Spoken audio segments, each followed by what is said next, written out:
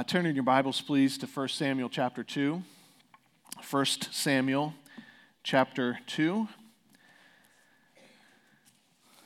which is where we'll be for the remainder of the morning. 1 Samuel chapter 2, and I'm going to go ahead and read this passage beginning in verse 12. 1 Samuel 2:12.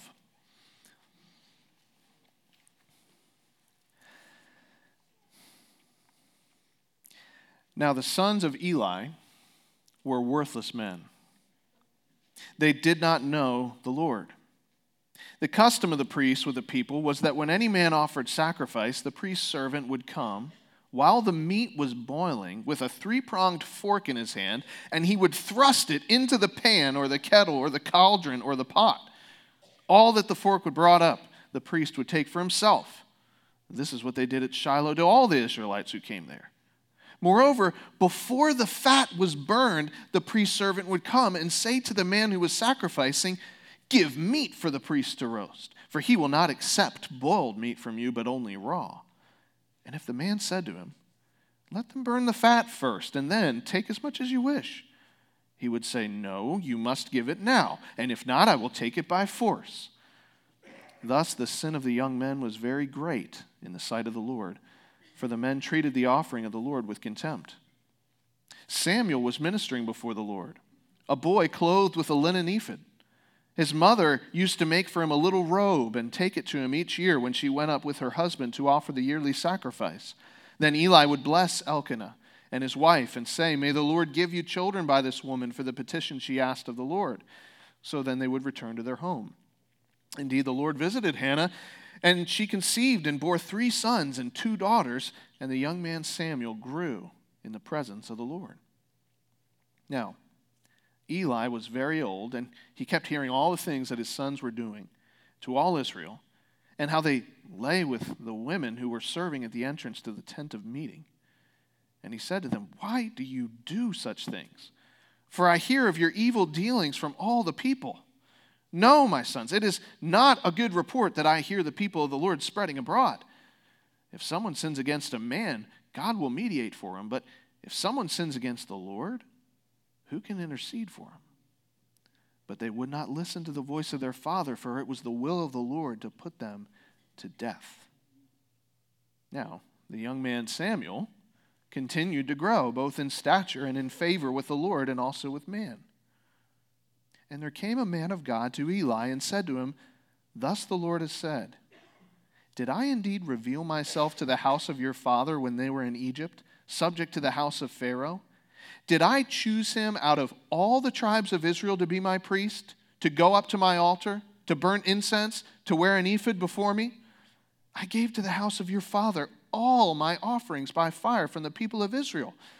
Why then do you scorn my sacrifices and my offerings that I commanded, and honor your sons above me by fattening yourselves on the choicest parts of every offering of my people Israel? Therefore the Lord, the God of Israel, declares, I promised that your house and the house of your father should go in and out before me forever, but now the Lord declares, far be it from me. For those who honor me, I will honor, and those who despise me shall be lightly esteemed. Behold, the days are coming when I will cut off your strength and the strength of your father's house, so that there will not be an old man in your house. Then in distress you will look with envious eye on all the prosperity that shall be bestowed on Israel, and there shall not be an old man in your house forever. The only one of you whom I shall not cut off from my altar shall be spared to weep his eyes out, to grieve his heart, and all the descendants of your house shall die by the sword of men. And this that shall come upon your 2 sons, Hophni and Phinehas, shall be a sign to you. Both of them shall die on the same day. And I will raise up for myself a faithful priest, who shall do according to what is in my heart and in my mind. And I will build him a sure house, and he shall go in and out before my anointed forever. And everyone who is left in your house shall come to implore him for a piece of silver or a loaf of bread, and shall say, please put me in one of the priest's places, that I may eat a morsel of bread. This is the word of the Lord. Let's take a moment to pray.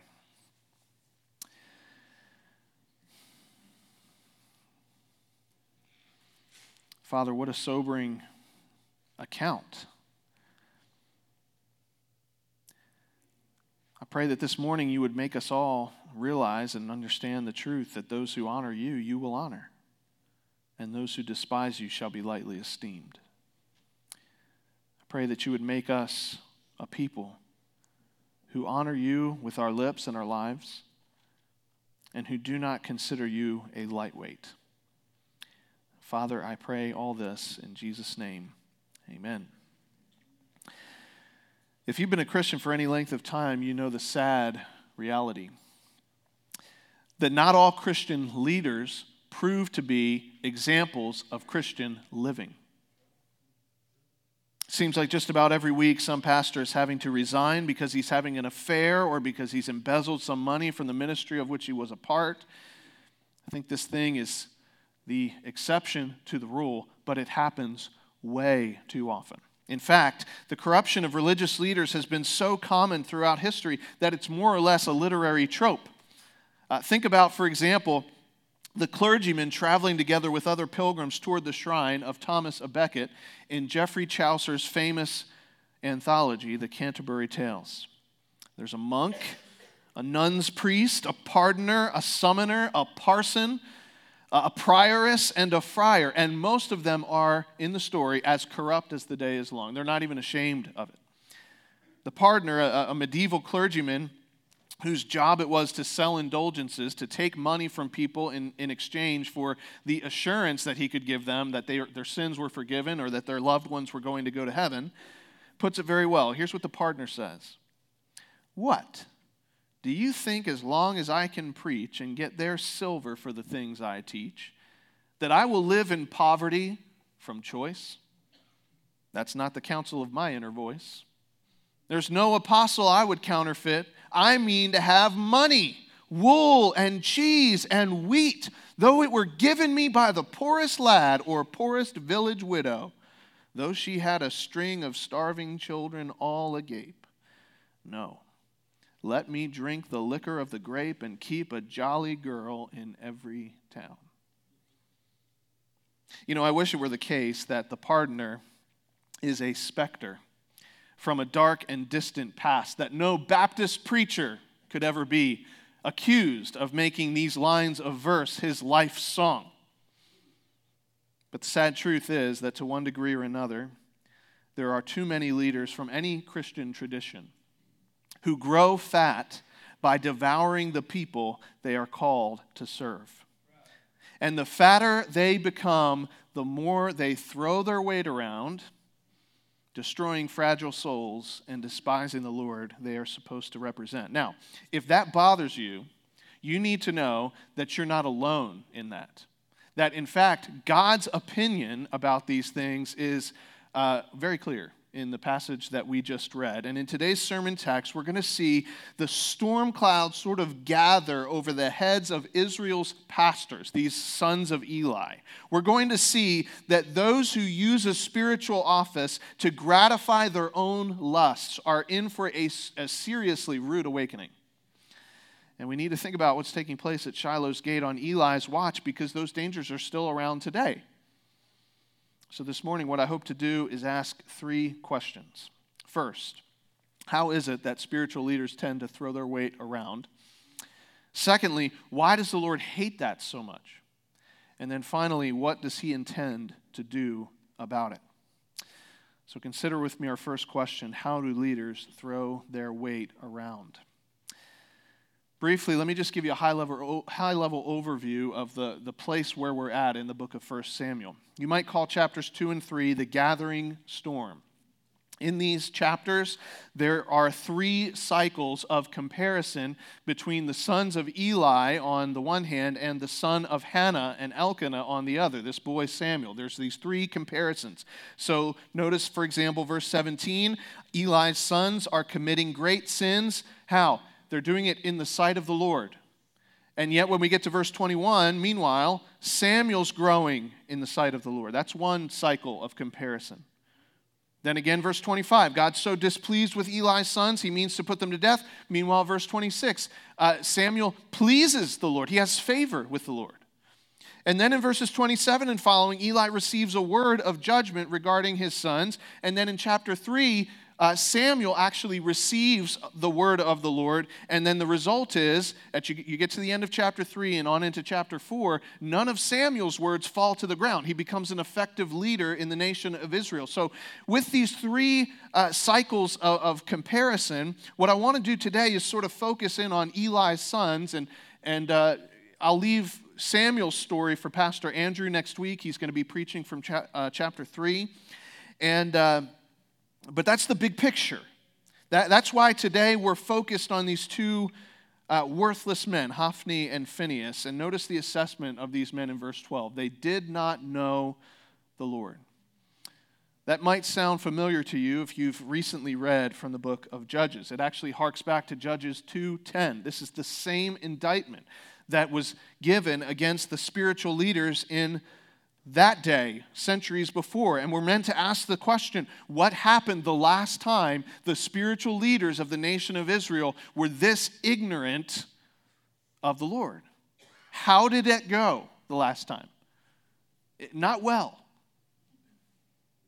And that's an indictment of these young men. It's an indictment of Eli. They should have known. They've seen this happen. It's an indictment on the nation of Israel as a whole. And because they don't know the Lord, they take the power, the influence that they have because of their office as priests, and they begin to throw their weight around. How do they do that? They use their office to gratify their appetites.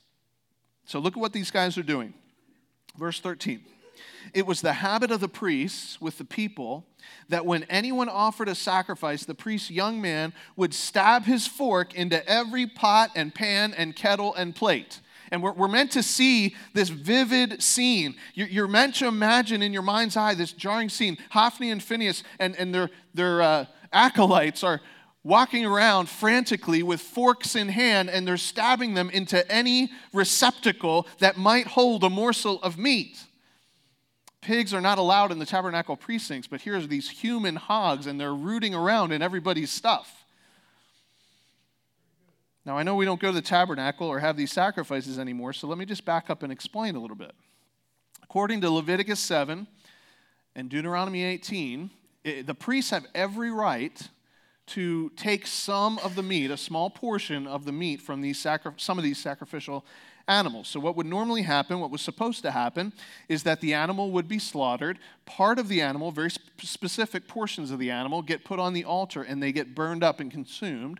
Part of the animal goes with the family who brought the sacrifice, and they have a feast, a sort of celebration of worship together as a family. And then a small portion would go to the priest who offered the sacrifice, and it was supposed to be a very specific part of the animal. But Hophni and Phinehas, they're not satisfied with that. They're going all over to the campfires of all the people around the tabernacle, and they're sticking their fork in everybody's stuff. They're not satisfied with the amount that God has allotted to them. And if that weren't enough, look at verse 15. They're interrupting these worshipers in the middle of the act of worship, in the middle of the sacrifice, in order to get the prime cuts. Here's what they say.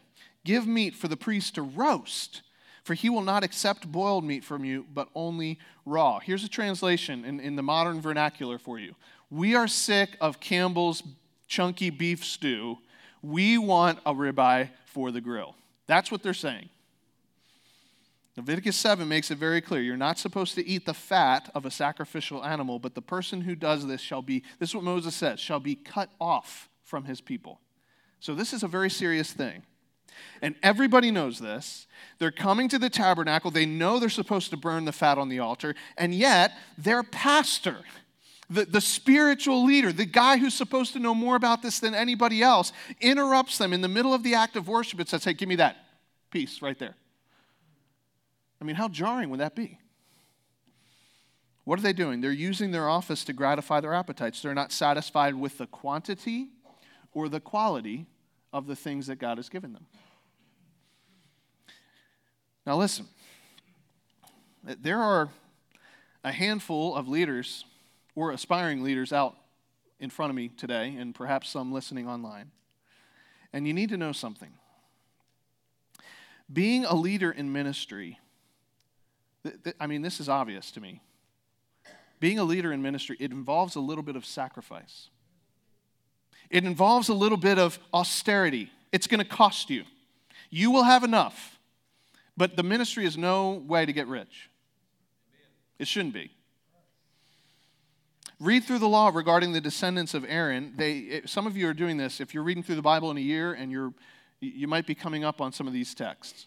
The priests are allotted a very specific income from the nation of Israel, and it's not very much. They're not like all the other clans and tribes in Israel. All the other Israelites passed land from generation to generation. Not so the Levites. They don't get any land. They don't get these massive tracts of acres and acres and acres of land. Not only that, but if you look at how they're compensated, it's not tenderloin, aged to perfection, and grilled to a medium rare. They get boiled meat. So what they're doing is they're basically, their portion is the Lord, and they're supposed to live on stew rather than steak. I mean, that's the reality that they're facing. They're not going hungry, but they're not exactly living the high life either. And God tells them, I'm your portion. You get me. You get to spend more time with me than all these other people who are out there working their fingers to the bone and working the land. And it seems to me that the same thing is true today. By the way, this is not a comment about the way that Indian Creek takes care of us. The church takes care of us very well. But it's a very different type of job. I mean, the truth of the matter is, if you are going to go into full-time, like paid ministry, you want to be a leader in the church or at a parachurch organization, you are going to, here's what's going to happen. You're going to go through a lot of lean years. That's the way it is. You're going to watch the people in your peer group reaching financial milestones that you never actually reach. You're going to watch them driving cars that you don't get to drive. They're getting all these perks that you see. And of course, you don't see all the difficulty they go through. You just notice the perks. But you're going to have to do without some of those things. It's just the way it is. And you're going to find yourself in the grind, dealing with the realities of ministry, the tedium, the heaviness of people's problems, the reality that they might not listen to the things that you say. They might not call the bulletin the worship guide, you know? It just might not happen. Just a joke. It might happen, Pastor Andrew. But if you let that discontentment ride, you're going to notice all the ways that you can begin to use your office to influence other people and get the things that you want. And then you're going to start telling yourself you deserve it, that you deserve more for all the things you're putting up with. You deserve better than the portion the Lord has allotted to you. And what you need to know is that for many spiritual leaders, they figure out a way to use their office and their influence to fill their bellies. And the truth is that to one degree or another, we all face this temptation, don't we? Whether you're a leader or not. If you're a follower of Jesus, you have to make a decision whether you're going to go after the things that fill your belly, sometimes, or the things that you know God wants you to do. There are times when you come to a choice. I mean, think about it. Christians live on 90% or less of what they earn because of their generosity. Are we ready for that? When God says, hey, it's dinner time and I've provided the things that you need, and he sets before you a plate, and there it is, it's beef stew, it's not steak. Are you ready for that? These guys are throwing their weight around. They're treating the offering of the Lord with contempt in order to get more than what God gives and better than what God gives. And that's just the start. Look at verse 22. Eli was very old. He kept hearing all that his sons were doing to all Israel, how they lay with the women who were serving at the entrance to the tent of meeting. So these guys are using their position to sexually abuse the women who are working at the tabernacle precincts. Now, you just had to know, didn't you, that this was going to be a problem for these guys. I mean, what is it about spiritual leaders who, when they want to abuse their authority, they end up getting into sexual sin? I don't know what it is. And by the way, I don't think it's too strong to say this is sexual abuse. These guys are spiritual leaders. They have the spiritual authority, and God lays all of the blame on them. Why is it that this ends up being a particular problem for men with spiritual authority? You know, I think there are probably a lot of reasons for that, but I'm just going to mention one. Here's one powerful reason why. Spiritual familiarity without spiritual vitality breeds religious cynicism. Spiritual familiarity without spiritual vitality breeds religious cynicism. This is what's happening in these guys' lives. They are exposed to the worship of I Am every single day. Eli has taught them the Bible. They're familiar with it. And yet, without the real fear of the Lord in their heart, that familiarity with the Bible breeds contempt for the Word of God and for the God that they worship.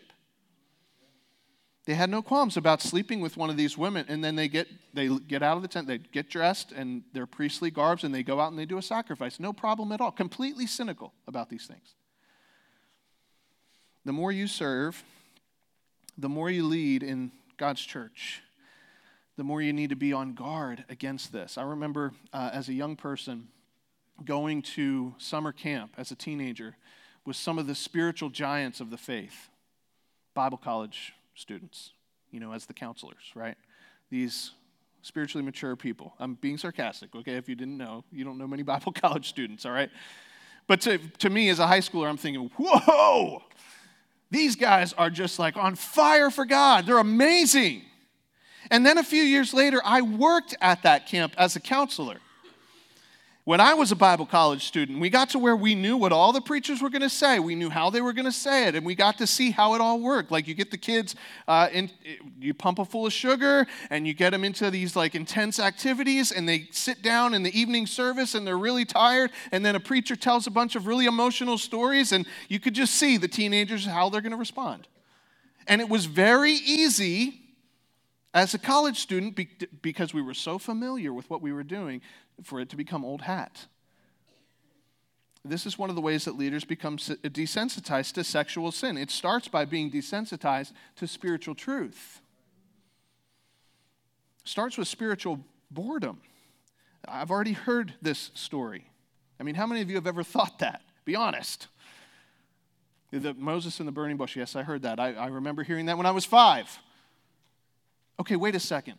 The God who created the universe appeared to a man in a bush that was burning, but it wasn't being burnt. This is amazing.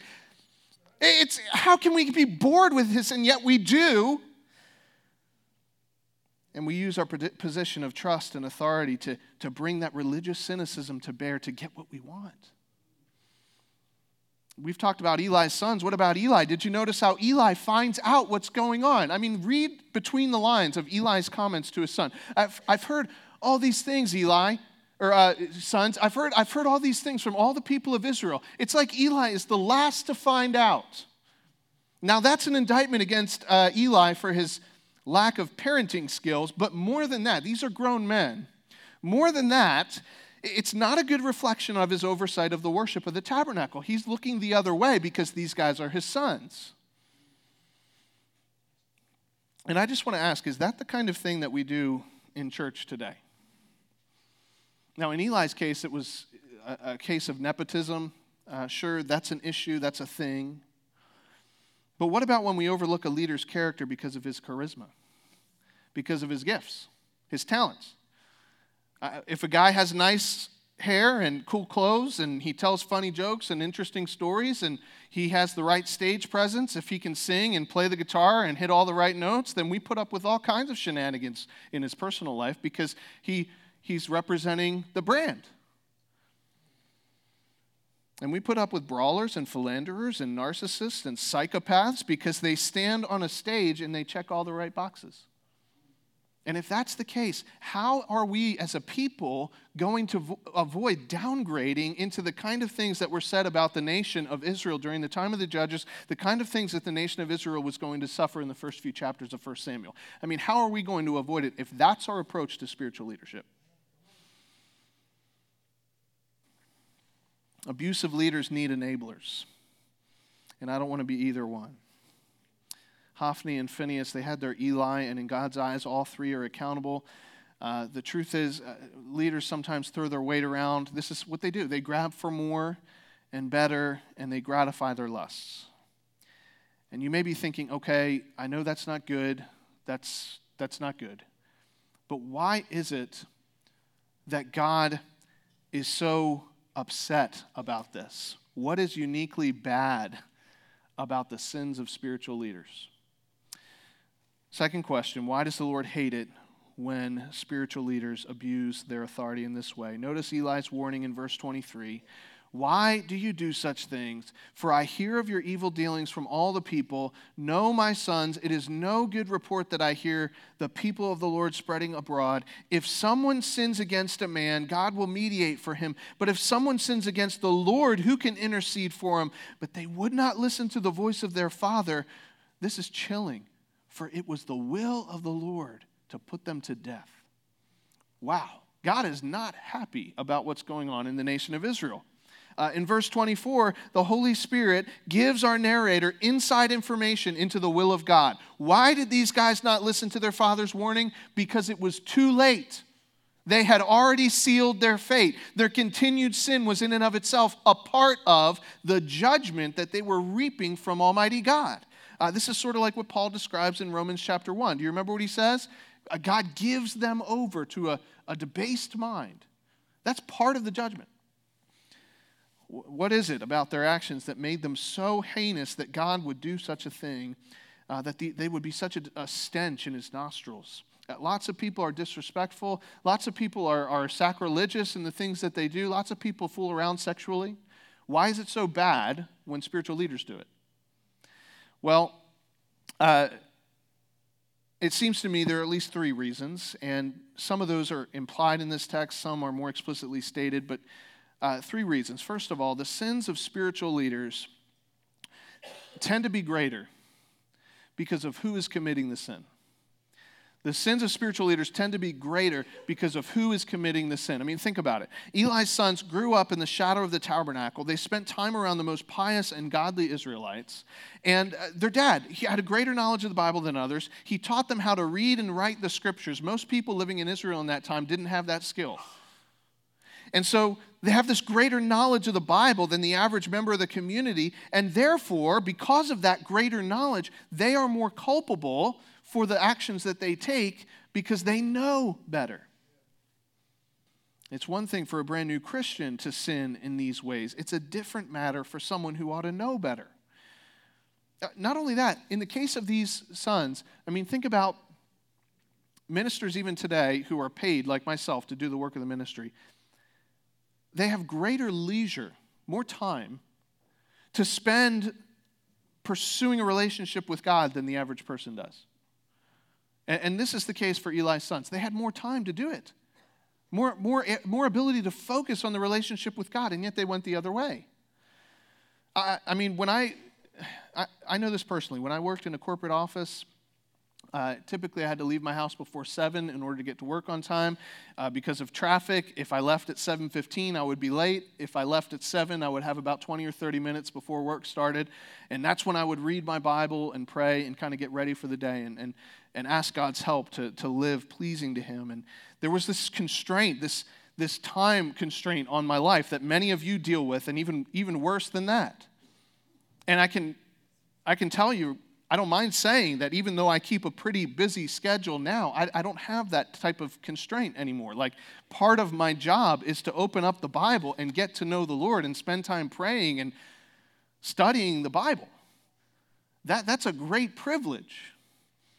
So for me and people in a similar position, there's just no excuse. Not only that, but as a practical matter, the sins of spiritual leaders, they tend to be greater because spiritual leaders have more trust and they have more ability to kind of cover up what they're doing. So these little sins kind of tend to become bigger sins before anybody realizes what's going on. So the sins of spiritual leaders, they tend to be greater because of who is committing the sin. Second reason why, they tend to be greater because of the greater impact on other people. The greater impact on other people. So put yourself in a position of one of these worshiping families. You choose the best animal from your herd. You raise it up over the course of weeks as you're getting ready to go to the tabernacle. You make the journey. You bring the animal to the altar. You slaughter the animal. You're worshiping God. You put the correct portions of meat on the altar. And then right in the middle of that worship, this guy who's supposed to be your pastor, who's supposed to be a spiritual leader, comes up and he interrupts you and he says, I want you to do this completely different from what you know God expects you to do. I mean, how jarring would that be? And keep in mind, the average person doesn't have a copy of the Bible. They depend on these guys to represent God to them, like to show them what God is like. And then later, you see this guy flirting with one of the tabernacle employees, like really laying it on thick, and you're super uncomfortable. And then your wife tells you, hey, I heard a rumor that this guy was sleeping with this girl. I mean, imagine what that would do to your spiritual relationship with God and your view of the Almighty. I mean, the sins of leaders are greater. They tend to be greater because they impact a greater number of people. I mean, multiply this experience by thousands, and you would see the kind of impact on other people that these young men had. And I know that in a room this size, there are some of you who are dealing with the trauma, you're dealing with the fallout, you're dealing with the sin of a spiritual leader, a sin that a spiritual leader perpetrated against you. Maybe a dad or a husband or a pastor or a teacher of some kind, and it has absolutely rocked you to the core. These cracks are deep in the foundation of your faith because of what that guy did. And I just want you to know that God sees that. He knows about it. And according to this passage, he is as angry about it as you are, and even more so. And I also want you to know this. There is a future. There is a plan for you. And we'll see this in a moment, because he's the great physician, and he can heal. And you might never forget those scars, but I'm telling you, they can become trophies in your life. I'm not asking you to forget them. I'm not asking you to ignore them or pretend they don't exist, but what I'm saying is that God can redeem even those pains, even those hurts. Even when a spiritual leader burned you to the core, God's still good. But even all of this, even the greater culpability of a spiritual leader, the greater impact of his sins on other people, they aren't even the main reason why God is so upset about these types of sins. Here's the main reason why. The sins of spiritual leaders tend to be greater because they cause greater slander to the glory of God. Right? God hates that. I mean, his glory is the greatest object of affection in all of the universe. God loves to display his glory for all people to see. And the whole point of this spiritual leadership office is for that person to sort of be a megaphone for the glory of God, to publish it for all the people. And what these guys are doing is it's like they're taking a big shovel full of manure and just tossing it onto the glory of God. Here's what they're really doing. The indictment of the man of God in verses 27 and following is dripping with irony. And it's hard to see in English because our words they don't have the same exact definitions as some of the Hebrew words, but there's kind of a play on words here in this text that goes all the way through the end of chapter 4. There's a word that's emphasized in Hebrew, and I'm going to tell you the word in Hebrew because it actually shows up later in someone's name. The word is kavod. Kavod. It means glory or weight. So if you get to later on in 1 Samuel, there's a baby that's born, and his name is Ichabod. Okay, you remember that name? And what does his name mean? It means the glory has departed. Kavod, Ikavod. The glory has departed. But that word kind of shows up all throughout these chapters, and I want to show you something. Look at verse 29. Why do you scorn my sacrifices and my offerings that I commanded, and honor, underline that word honor, that's that word, kavod. Why do you honor your sons above me? How do they do that? By fattening themselves. So you see the kind of irony that this man of God is bringing to bear. Here's what Eli's doing. He's making his sons glorious, weighty, both literally and figuratively. They're getting fat, and they're making themselves look like they're more important than God. And then skip down to the end of verse 30. God says, far be it from me, for those who honor, kavod, me, I will honor, kavod. And those who despise me, which is a word that means to make me look like a lightweight, will be lightly esteemed. So you see what's taking place here? This is why the sins of spiritual leaders are so heinous to God. Because when a leader who is supposed to represent the glory and the weightiness and the awesomeness of God communicates with his actions that God is a lightweight, When he makes himself fat through the gratification of his appetites and God small through his hypocrisy, then God is not happy about that. This is the main reason why it's so bad. And folks, there is very little that I can think of that is worse than a spiritual leader, a pastor, a professor, a teacher, who through his words or his actions makes everybody think that God is a lightweight. There's very little worse than that. And it happens way too often. We communicate that God doesn't know what's going on, that God doesn't care what's going on, he doesn't see, that God doesn't care how we live our lives, that God can't provide for our needs, so I need to go out and I need to manipulate everybody else to give me what I need because God isn't going to do it. And when we do that, we're broadcasting to the world, God is small. God is insignificant. He's not good. God isn't even smart. What a travesty of spiritual leadership, to represent the God of all the earth and to tell with the way that we live, God's just no big deal. Like, you don't even need to worry about God. Don't even think about him. This is one of the reasons why, just as an aside, we don't hand out spiritual leadership positions to just anybody here at our church. This is serious stuff. We don't take it lightly.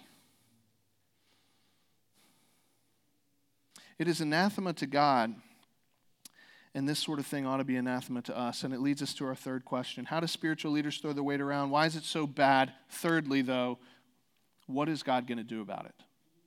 What is God going to do about it? You might recall what I said last week about Hannah's song of thanksgiving and praise from earlier in the chapter.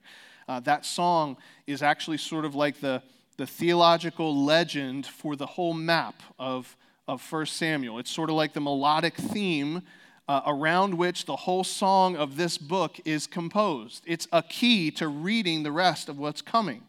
Do you remember the main idea of that song? God is holy. God is only. He's one of a kind in the way that he reverses the values of the world and upends the proud. A friend put it this way: he's the king of reversal. And this is what he's going to do. If you want to know what's going to happen to Eli and his house, that word just about sums it up. Reversal. What a reversal is coming for Eli and his house. His sons, Eli and his sons, they were given specific instructions in Deuteronomy chapter 18, verse 3. Here's what you get out of the sacrificial animal. You take the shoulder. Here's the word, zoroah in Hebrew. You take the zoroah, it's kind of like the shoulder. It's a specific cut of the animal. But that same word, zoroah, when you're referring to a man, a human being, it refers to the arm, the whole arm, or it's often translated the strength of a man. And so here's what God's saying to Eli. Look at verse 31. Behold, the days are coming. You're not satisfied with the zoroah, right? The days are coming when I will cut off the zoroah and the zoroah of your father's house, so that there will not be an old man in your house. See, in Hebrew, this is what God's doing. It's like a mic drop moment here, okay? He's saying, okay, you're not satisfied with the shoulder? You're not satisfied with the arm of the animal? That's not enough for you? Okay, I'm going to come and I'm going to cut off the zoroah. I'm going to cut off your arm. We'll see how you like it. You think you're the heavyweight champions of the world? You're about to get real puny. Verse 32, Israel's going to prosper. Your family's going to be on the outside looking in. Verse 33, most of your sons are going to die, but I'll spare somebody just so he can see how decimated your household has become. Verse 34, your 2 sons are going to be put to death on the same day. Verse 36, the few puny members of your household I leave on this earth, they aren't going to be big men who bulk up on steak. These guys are going to be so starving that they're going to be coming to the priest and saying, please put me in one of the priest's places so that I can have a little crust of bread. Mic drop. Listen to me. Don't be afraid of that guy who uses his spiritual authority to take your freedom and to take your money. Don't be afraid. Don't fret about the evildoer who abused you in unspeakable ways. There may come a time when you begin to pity that fool. Because when God gets a hold of him, his fortunes are going to reverse and judgment's going to fall, and it is going to fall heavy. And into the very pit he dug for the weak and weary, he himself is going to fall. That's the way it's going to happen. What's God going to do about it? A whole lot. But notice the verse I skipped over. God's solution is not chaos. It's not spiritual anarchy. He's not saying, well, I'm just going to do away with the priesthood altogether. He's going to provide someone better. Look at verse 35. I will raise up for myself a faithful priest who shall do according to what is in my heart. Folks, the solution to spiritual oppression from spiritual leaders is not spiritual chaos. The solution to spiritual oppression is not to go back to the book of Judges where everyone does that which is right in his own eyes. God's solution is to send a faithful priest. Now, the immediate referent of this prophecy ends up being a man named Zadok. He shows up in 2 Samuel. He ministers as high priest in the presence of David the king and later David's son Solomon. But it's pretty obvious that this promise is pointing us even a little further than that, isn't it? This entire chapter, it leaves us longing for a future with the kind of leadership that we all long for and we know is right and good for us. Like, it can only be found in who? Who is it really about, guys? It's all about Jesus, the faithful high priest. Compare the growth of Samuel in the presence of the Lord. These little mentions of Samuel, compare them with the way that Luke describes the early days of Jesus' life in Luke chapter 1. Look at the way that the letter to the Hebrews describes the priesthood of Jesus Christ and compare it with verse 35, and you see what I mean. God is going to send a faithful priest, and it's Jesus. So let's just be up front for a minute. The world is very adept at pointing out all the injustices and the wrongdoings perpetrated by leaders, especially spiritual leaders. I mean, if you go out into the world, journalists lick their chops, don't they, when they learn about the scandal of some spiritual leader. But the world is going to tell you this. You've got to cast aside all spiritual authority. You see what's going on? This guy abused you. He lied to you. He was a hypocrite. He was a con man. So you need to cast off all spiritual authority and look within. All authority is evil. All power is harmful and oppressive. All claims to truth are really assertions to violence. You don't follow anybody but your true inner self. That's who you listen to. That's what the world is going to say. But friends, whether you're a Christian or not, you need to know something. That way of thinking, this is a fact. That way of thinking is just as spiritually abusive as the guy that gets up in front of everybody on TV and says, you've got to give me $1,000 or something bad's going to happen to you. We need to recognize it for what it is. It's the old serpent whispering in the ear of Eve. Did God really say? You don't need to cast off all authority. You need the right authority. You need the right representation. We all need to take refuge in the reality that God is not mocked by the hypocritical leaders who get fat by devouring the sheep. He has sent us a king who put himself last. Do you remember the passage that Bill read earlier in the service? What did Jesus say to the Father? He said, Father, what should I say? Save me from this hour? What hour was he talking about? The hour of his death. The hour of his suffering. Father, save me from this hour? That's what every other spiritual leader would tend to do. I don't want to suffer. I want to devour the flock. But Jesus doesn't do that. He says, Father, should I ask, save me from this hour? No, it's for this hour that I have come. Glorify your name. See, what Jesus did is he came into the world and he said, God, Father, I want to show how weighty and how awesome and how amazing you are. And in order to do that, I'm going to lay down my life. Folks, this is the faithful priest that God promises us here in 1 Samuel chapter 2.